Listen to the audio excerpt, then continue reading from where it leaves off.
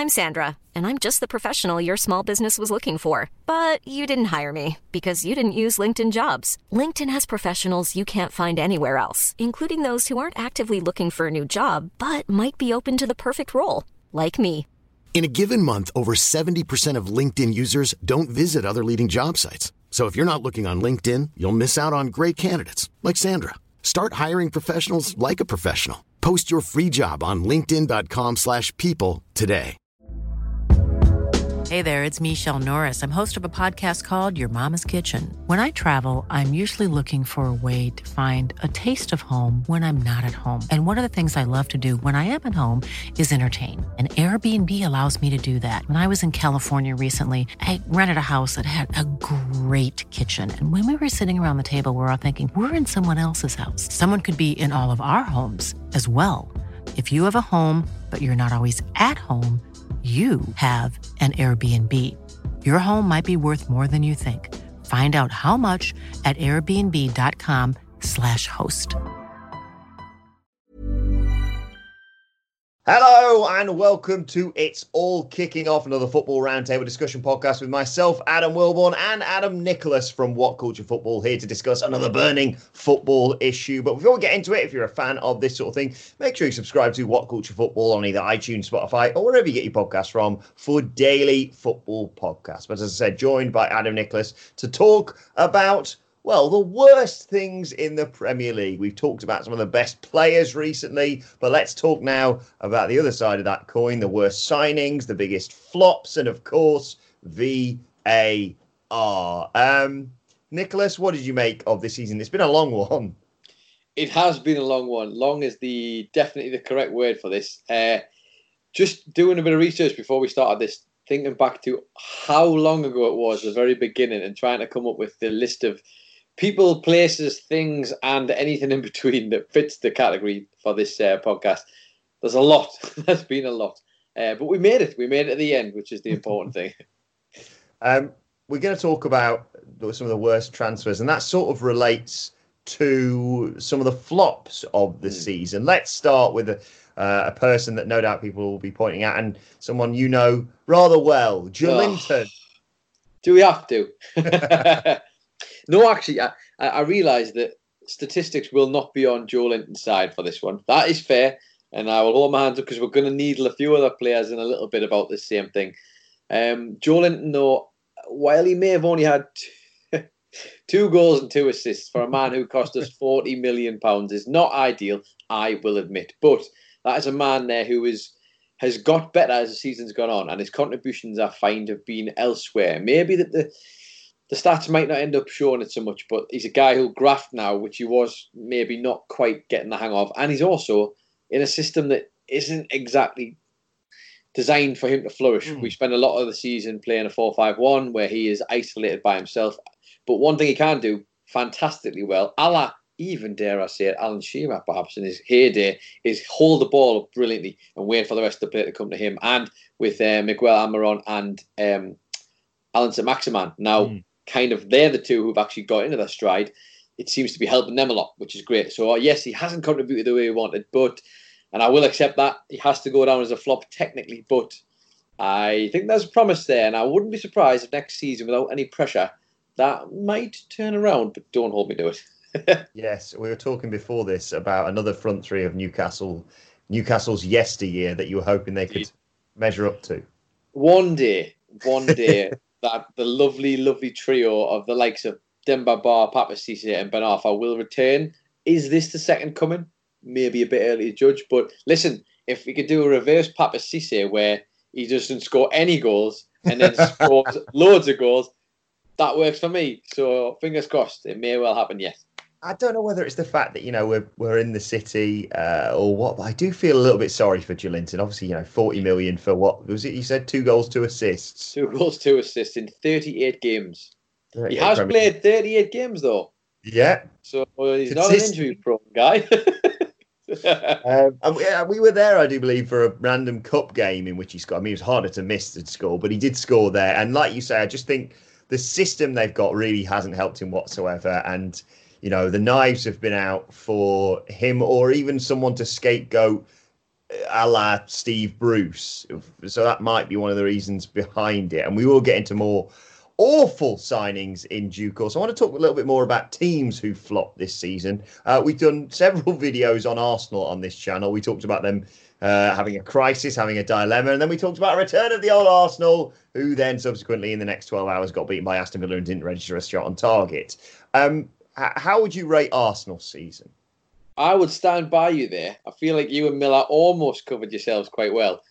The old Arsenal did come back. It just wasn't the old Arsenal. It was maybe the Arsenal who were older than this one, shall we say. But yes, they did come back. They've been hit and miss, haven't they? But I think a lot of people would argue that the end of the season, in particular, has shown signs of promise. And I think you can imagine maybe Arteta would be kind of hoping that or wishing that the restart hadn't come halfway through the season or something like that for him, so he had more time. Because suddenly picking up the scalps of Liverpool and Manchester City on the road to the end of the season is no mean feat. An FA Cup final to come as well. Again, no mean feat. But Arsenal finishing 8th in the league, a lot of people might be thinking, well, that's not really great for Arsenal. And admittedly, they wouldn't want to be there. Wenger spent a lot of time keeping them in the top 4, which is what they always said wasn't good enough then. But then you look at the other teams who are in that, the rest of them, who fill up the rest of that top 8, and given how they played this year, especially that top 4, it'd be hard to argue that they should be that much higher. Yeah, I think, there's a great deal of potential in this Arsenal side, as we sort of discussed, talking about the return of the old Arsenal with Miller recently, because, you've got, like you say, I adore Pierre-Emerick Aubameyang. He's one of my favourite strikers in the Premier League.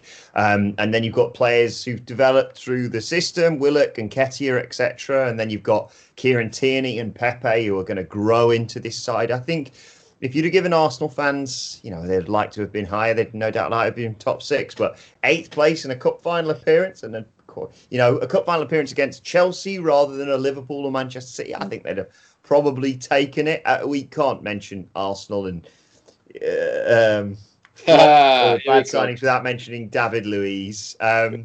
He is an enigma, but we have to mention that game against Manchester City.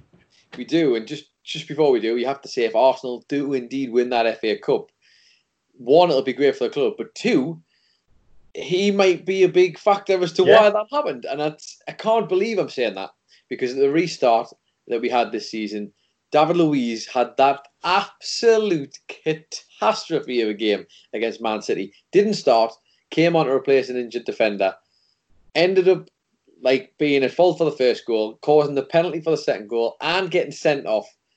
I mean, it was an absolute disaster. And Arteta must have been pulling that last bits of his wonderfully quick hair out, just trying to get through all the gel, just to be like, But ultimately, in fact, if he did that, he'd probably end up on full transition to pet mode if he just shaves it all off and throws a bit of a beard.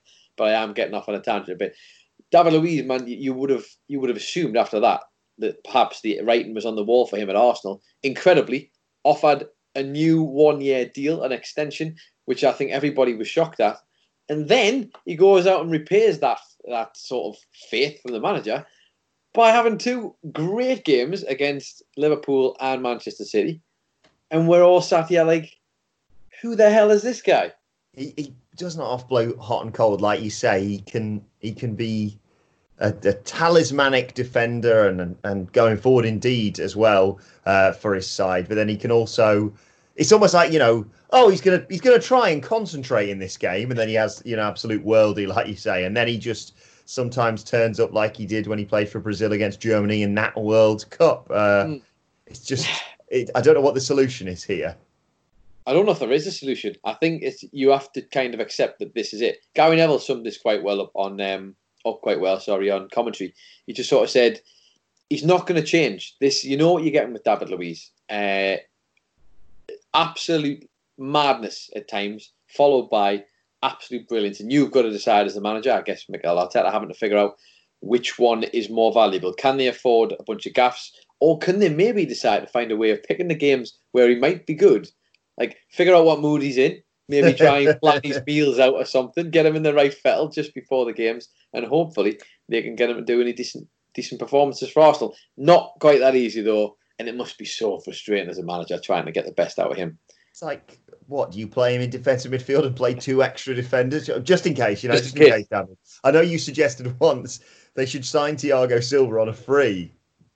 He's there. It's a no-brainer. And it would be like sign Big Brother to just come into the team. And if he does nothing else, Thiago Silva, he might be able to get David Luiz into that mode where he's like, just do the good stuff, please. That'll be good. And he's got a fellow Brazilian there to talk to as well, which was bound to help.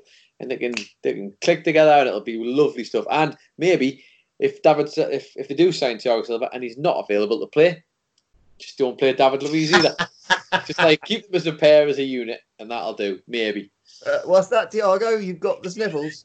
Rob, find another defender, mate. You and Mustafi are playing this week. Oh, I tell you what, I think David's got the sniffles as well. There, best not take any chances. Even on a budget, quality is non-negotiable. That's why Quince is the place to score high-end essentials at 50 to 80% less than similar brands. Get your hands on buttery soft cashmere sweaters from just $60, Italian leather jackets, and so much more. And the best part about Quince, they exclusively partner with factories committed to safe, ethical, and responsible manufacturing. Elevate your style without the elevated price tag with Quince. Go to quince.com/upgrade for free shipping and 365-day returns. Mom deserves the best, and there's no better place to shop for Mother's Day than Whole Foods Market. They're your destination for unbeatable savings, from premium gifts to show-stopping flowers and irresistible desserts. Start by saving 33% with Prime on all body care and candles. Then get a 15-stem bunch of tulips for just $9.99 each with Prime. Round out Mom's menu with festive rosé, irresistible berry chantilly cake, and more special treats. Come celebrate Mother's Day at Whole Foods Market. Hi, I'm Daniel, founder of Pretty Litter. Did you know cats tend to hide symptoms of sickness and pain? I learned this the hard way after losing my cat, Gingy. So I created Pretty Litter, a health monitoring litter that helps detect early signs of illness by changing colors, saving you money and potentially your cat's life. Pretty Litter is veterinarian developed, and it's the easiest way to keep tabs on your fur baby's health right at home. Go to prettylitter.com and use code ACAST for 20% off your first order and a free cat toy. Terms and conditions apply. See site for details. From Arsenal, let's talk about Spurs, because you have to say this season was a bit of a flop for them. They were in a Champions League final last year. They've sacked their manager. They've got Mourinho. They've got one of the worst signings in terms of value for money, which we'll get onto. But how would you assess Spurs this season? I imagine there's a lot of Tottenham fans who, again, much like Arsenal, aren't in a position they would have wanted at the start of the season. I will just remind them, though, those 4 teams, and, 5 of them, obviously, including Leicester, who are indeed in front of them, have been brilliant this year. 2 have run away. So then you're looking at the other 3, and there's only really a 4-point gap. So it could have gone either way between them and Manchester United, truth be told, depending on how fixtures turned out. I think a lot of people might be pointing to the team's got quality players, and whenever those quality players are performing, it's good for Tottenham. It's really good because I like the idea that all of the English talent they've got is going to click together, and that will carry on for the England squad in the future, which obviously we've missed this year. But I'd still, in an ideal world, that would be. I'm all for it. I need to see Tottenham doing well because it means we're going to do much better as a whole as a country. But unfortunately, I do wonder if for me, it's the Mourinho thing at the moment. Mm-hmm. I don't know if he's figured the team out yet. At the start of the season, you remember the likes of Christian Eriksen were there still. And there's a bunch of players who just didn't look like they want to be there anymore. Pochettino was doing a decent enough job with what he got, but the team were in a bit of a crisis. They decided to get rid of him. I would have personally stuck with him because I think he'd earned that as with what he'd done for Tottenham. Maybe earned the benefit of the doubt to get a little more time. Brought Mourinho, and he's not, for me, the guy who's going to invest in the youth that Tottenham have got and bring that forward. His reputation certainly doesn't suggest that. And it just didn't feel like the right fit. Not exactly long-term, is he, Mourinho, when it comes to teams? And I don't know if maybe that is what we're still trying to figure out over at Tottenham. Still, though, love seeing him celebrate 6th place on the final day of the season. Of course. Well, he's an animated man. You've got to enjoy that, haven't you?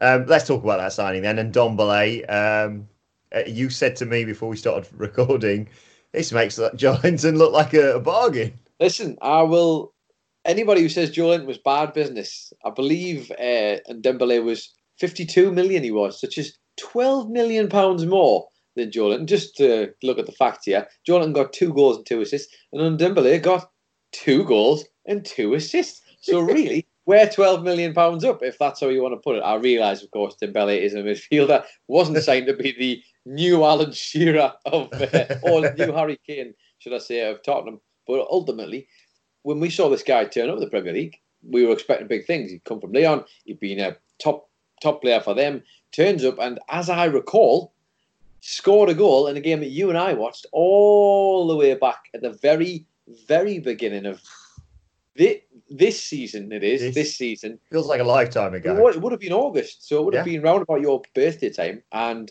we were sat in the house with your mum and your dad, who was still there, and Anna Louise was there, and Dembele scored this cracking goal against Wolverhampton Wolves at the start of the season. I think Tottenham, I want to say off the top of my head, you can shout at me in the comments, won 2-1 in the end. I'm sure Wolves were winning, and Tottenham ended up winning the game 2-1. And it was like, this guy looked like a sensation. He played a great game. We were expecting big things. It just hasn't really worked out for him, has it? He hasn't really found a rhythm in that team, and certainly hasn't put in the performances that we were maybe expecting from him. No, I mean, like the fact, like you say, I couldn't remember a single thing he'd done this season until you said that there. Look, Tottenham have been unlucky with injuries, but players have come through and stamped their place in that squad. And Bergwijn's come in and done performances. And Ndombele is just the fact that I forgot he played for Tottenham. Like I had to when we were getting ready for this, I was looking into worst signings of the season, and I was like, oh yeah, remember him? That guy. Is he still there? Yeah, apparently he is. We can't talk about worst signings of the season before we talk about Alex Iwobi. Oh, man. I still remember doing the live stream of our transfer deadline day, and in and around that, talking about Alex Iwobi going from Arsenal to Evans for how much? 28 million, I think you'll find it was. With the potential, of course, for some add-ons there of 34 million, which you correctly said. So just the 28 then. Yeah. If he scores this many goals, he won't do that, don't we? Yeah, that didn't quite happen the way maybe they wanted it to. This was weird at the time, because I guess, the transfer market was a bit on its head, really, wasn't it? Like, we've seen some massive transfers, and therefore everybody else's price goes up. As we've seen, 28 million, I guess, in the grand scheme of things, might not seem like a lot, but for Alex Iwobi, who hadn't, in my opinion, really done that much at Arsenal, like, it wasn't like that. This is the guy they're going to sign who's going to be a sensation. This is the kind of, maybe, like, we'll take a punt on him. Perhaps he can come over and be a star over at Everton. 28 million. He's played 25 games and he scored just 1 goal for Everton. But hey, 28 million pounds a goal, bargain, absolute bargain. I just can't get over Carlo Ancelotti. Hello, Mr. Ancelotti. We have Alex Iwobi ready and waiting for you. Oh, this is like when on Mike Bassett's England Manager, where they're trying to get Pele to say England when he's naming good team, and they're like, Ancelotti, can you name any of your players? Just go through the whole team. Oh yeah, we've got Kian, we've got Calvert-Lewin. Well, this is the thing. They signed a bunch of younger players who could potentially have a massive upside if they can get some consistency, but they didn't sign them for massive amounts of money. But Alex Iwobi does fit into that category, and I should say we shouldn't rule him out just yet, but still, you might be expecting a little bit more for that kind of money from him, and he did not get it. That's there again. I mean, I suppose Pickford could score a goal, maybe. Can you imagine if he had scored 1 and it was like the end of the season? Pickford had 1. They should have had him up for a penalty just for that. Speaking of goalkeepers, I have to mention, otherwise my dad, who's a West Ham fan, will kill me. Roberto. Oh dear.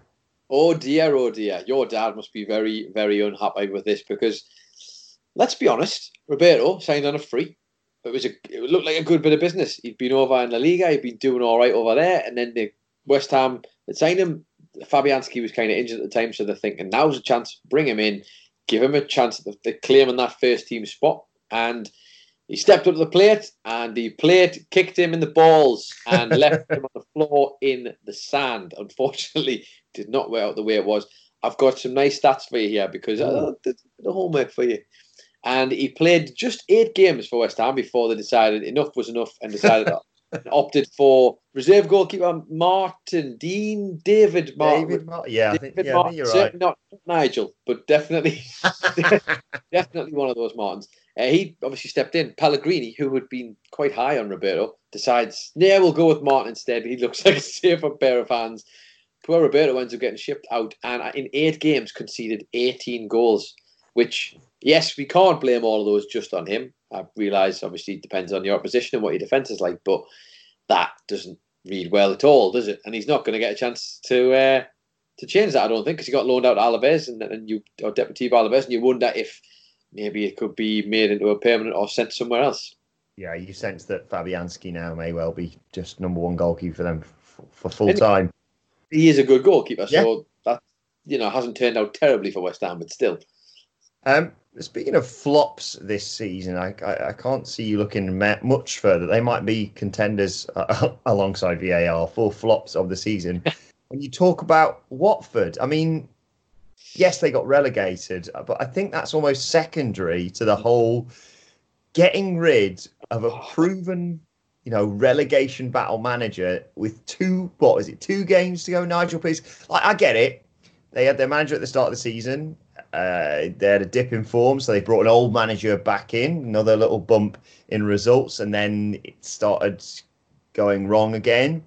If you get the opportunity to bring someone like Nigel Pearson in with his experience and his pedigree, you do that. It did seem to look like, well, yes, they're in and around that, and even towards, obviously, the end of the season, it looked like they might need a result or 2 to go their way, but, as long as they got Pearson at the helm, I always felt confident. And then getting rid of him to bring in, Hayden Mullins as like a caretaker manager for, obviously 2 incredibly difficult games, Manchester City and Arsenal on the final day. But I always felt if they'd have kept Pearson, final game of the season against Arsenal, who've got an FA Cup final to look forward to, they were always in with a shout. The moment they got rid of him, I thought, well, that's them done. And that did for them. Yeah, this felt like a strange decision at the time, didn't it? I mean, 2 games to play, and we're seeing the headline that Nigel Pearson has been sacked. I guess thinking maybe it would be a Hail Mary, and we could, we can sit here and criticise it, which I'm going to, trust me.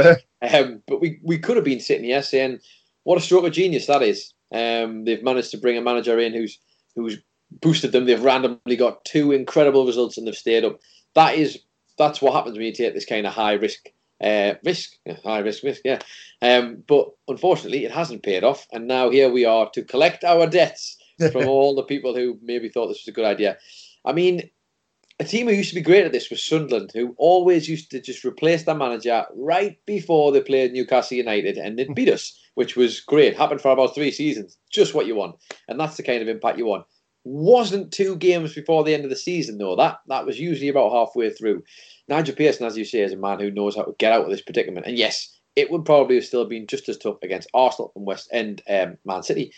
But I'd want the guy who at least knows the team best at that point. And, no disrespect to Mullins, because he's been brought in to do the job for the last 2 or whatever. But you think, surely Pearson was the way to go and just see what happens. It's a massive, massive gamble to take at such a crucial point in the season. And ultimately, it just hasn't paid off. And this is a Watford team who, you could argue, have maybe swapped places with Southampton this year, where Watford were doing pretty well last season, and then things haven't turned out their way. Southampton again have managed to change their fortunes. It can be that close, and dropping a manager the last 2 games of the season, man, it'll be unforgivable to people who really can't get past it. But it could have been something great, but it definitely wasn't. The fact that, Southampton didn't sack their manager when they shipped 9 at home, and Villa didn't sack Dean Smith. I just thought, I thought it was inexplicable. For the sake of 2 games, let him at least try and prove that he did everything he could.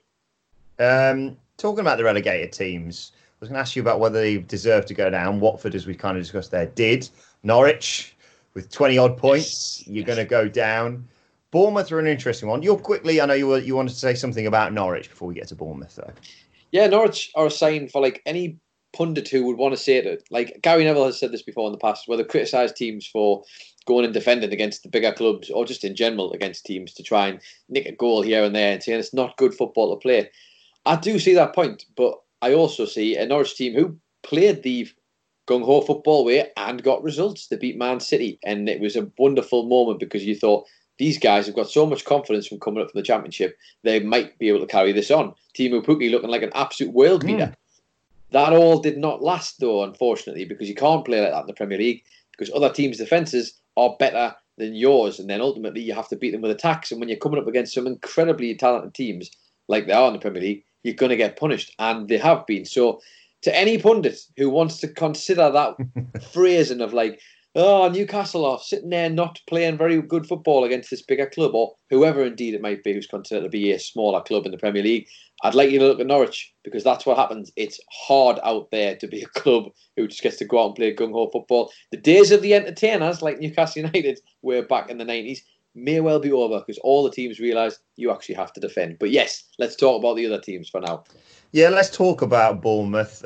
Huge amount of controversy around them getting relegated. I mean, the table doesn't lie. They went down. They were a goal short and a point short of Aston Villa. But you may not hear the end of this. I doubt they're going to, get any sort of Sheffield United court case against West Ham sort of thing going. But they're not happy with Hawkeye for obvious reasons. No, and rightly so, to be fair, because yes, it will look petty. I mean, we've discussed this at length already, but it will look petty this if they're gonna like chuck their toys out the pram and they want I demand a recount, I demand you go and sort this out with being relegated. But honestly, when the margins are this small, they've definitely got a case here. They've got a case, and somewhere along the line they need to probably feel very, very aggrieved, because you go back to that Aston Villa and Sheffield United match, it ends 0-0. Villa get away with a ghost goal, which definitely 100% was a goal, which means they lose the game. They would have lost that point that they had, which puts them level on points. And because they would have conceded that goal, they would have been level on goal difference as well with Bournemouth. And if you really want to break it down, I assume this is how our league works, the same as others. It gets to head-to-head. And when it gets to head-to-head, Bournemouth beat Aston Villa 2-1 both times this season in the Premier League. Bournemouth would undoubtedly be the ones. I think, maybe correct me if I'm wrong in the comments below, that's how it would work. And they would go, and we would have stayed up on head-to-head, which would have been mad. I'm not sure we've ever seen anybody stay up on head-to-head before. It's usually points or goals. And I can totally understand why they're doing it, because, yes, it's not been the best season for Bournemouth. You probably would have said maybe Eddie Howe's side were the ones who might have had the quality to climb out of that relegation battle. But this is big, and if VAR and Hawkeye indeed have been brought into work together to get rid of all these problems, a team shouldn't be getting relegated off the back of something like that, and that shouldn't be that questionable doubt still, surely. Yeah, exactly. And that sort of links into the final thing we're going to talk about here, which is VAR. When you talk about worst things in the season, you have to talk about VAR. Like, you and I both agree that it is a vast improvement for the most part to the Premier League, and something that we've been crying out for years to see. And yet, like you say, it dominates the conversation at the end of the season. For the life of me, I don't know why VAR didn't get involved in that Aston Villa Sheffield United incident. And maybe there's some argument around you need referees' indication, or you need, you can't override the decision of another. Look, what the argument was is Hawkeye had its view obscured, all 9 cameras by players or pit posts or whatever it may be. I don't reckon anyone turned it on. I think they forgot to turn it on its first game back. But you look at the replay, everyone saw on the replays within 5 seconds that ball's gone in. Yeah. VAR is there to correct clear and obvious errors. The referee and the lino, that's what it's there to help them out with. And it's not just that. We're not just boiling it down to that decision or that match. The thing is, we want VAR. You ask and you look at the previous seasons about players ranting and raving about decisions that have gone against them. And that is an element of the beautiful game. I'd say that it's something we can do without. And yet now you've got handballs cancelling out perfectly good goals, handballs being given for penalties that, you wouldn't have seen in a million years in previous seasons. And of course, offsides because someone's forgot to cut their toenails or their armpits offside.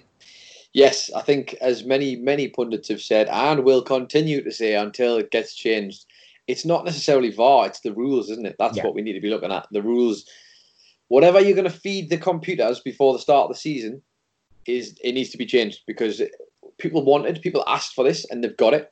Only problem is it's the unexpected, ironic circumstances that you get from making these kinds of wishes. Like, genuinely, everybody wants all offsides to be flagged. But then when you realise suddenly how many of these offsides would be happening in a game, like, am I talking by like a molecule offside times? It's a lot. Obviously, it's a lot. So there needs to be a new sort of rule design in terms of what that measurement is and what the margins are between being offside and being onside. And what's sensible, I think, is the other thing. Like, common sense needs to prevail. That goal for Aston Villa in Sheffield United, I mean, someone's got to say, let's just review that. And we've talked about it before.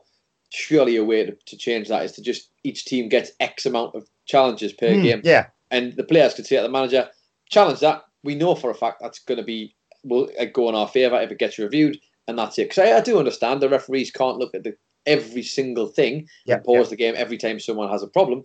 But there should be something along those lines, a fail-safe, just in case they don't get it right. Because, incredibly, sometimes technology just needs to have a mistake like this to then figure out the problems. And they're not going to have all the creases ironed out before the start of the next season unless they're given the time, which I guess... Yeah, it's the delays it brings to the game when you are, like you say, drawing such specific lines on the pitch. I love the idea of an appeal system. You've got it in... I do believe you've got it in American football. You've obviously got it in tennis. I'm a huge cricket fan, and that's a perfect example of it. We've seen it just recently in the England-West Indies thing of, them saying, oh, well, if the West Indies had gone for a review of that, then that would have been given LBW or whatever. I think that's perfect. Then you can have a conversation about that rather than this technology being ridiculous. And if you don't do any of those things we've suggested, just let referees use the pitch side monitors, because I'd rather be berating a referee than getting angry at Skynet or something. But yeah, I think VAR has to go down as one of the worst things this season, despite the fact it has brought so much good into the Premier League. It's harsh, but it will be remembered. And I have to say on record, I've said it before, I do think VAR is the way to go. I do think it should stay. But ultimately, when it should be deciding or certainly eradicating any questionable doubt, to see a team get relegated this year when the margins were that fine, and it was probably always going to happen, let's be honest, if you introduce a system that is all-seeing, all-knowing, it's harsh, and it will be remembered for that, and they have to address that and try and figure that one out. And I will cover us off by saying, yes, Villa fans, we know there was some ghost goal against Palace, I think, that wasn't given for some controversy. So, yes, I know all about that. It isn't just this one decision you're talking about. But, yes, let us know your thoughts on some of the worst things in the Premier League this season in the comments section below. And don't forget to like, share, and subscribe. And subscribe to What Culture Football, wherever you get your podcasts from, for daily football podcasts. You can also let us know your thoughts on Twitter at What Culture FC, where you can follow both of us. Adam Nicholas, where can people get you? They can get me at It's Adam Nicholas. And where can they get you? They can get me at Adam Wilborn. Follow us all, as I said, at What Culture FC. But yes, the season may have finished, but don't worry, it's going to start again in about 5 weeks. So we're all good. And we've got the FA Cup this weekend, which we'll be previewing in just a few days' time. But for now, this has been It's All Kicking Off. My thanks to Adam Nicholas. Thank you for joining us, and we will see you soon.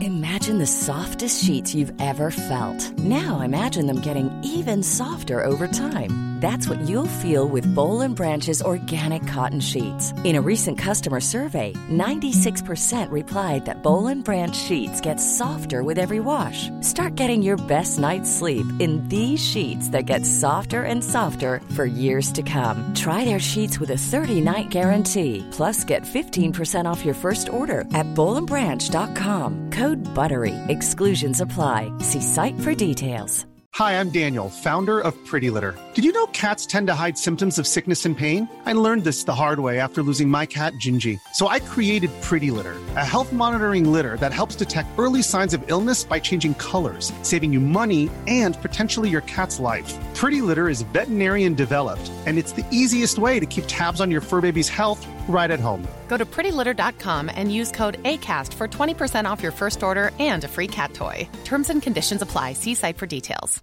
Even when we're on a budget, we still deserve nice things. Quince is a place to scoop up stunning high-end goods for 50 to 80% less than similar brands. They have buttery soft cashmere sweaters starting at $50, luxurious Italian leather bags, and so much more. Plus, Quince only works with factories that use safe, ethical, and responsible manufacturing. Get the high-end goods you'll love without the high price tag with Quince. Go to quince.com/style for free shipping and 365-day returns.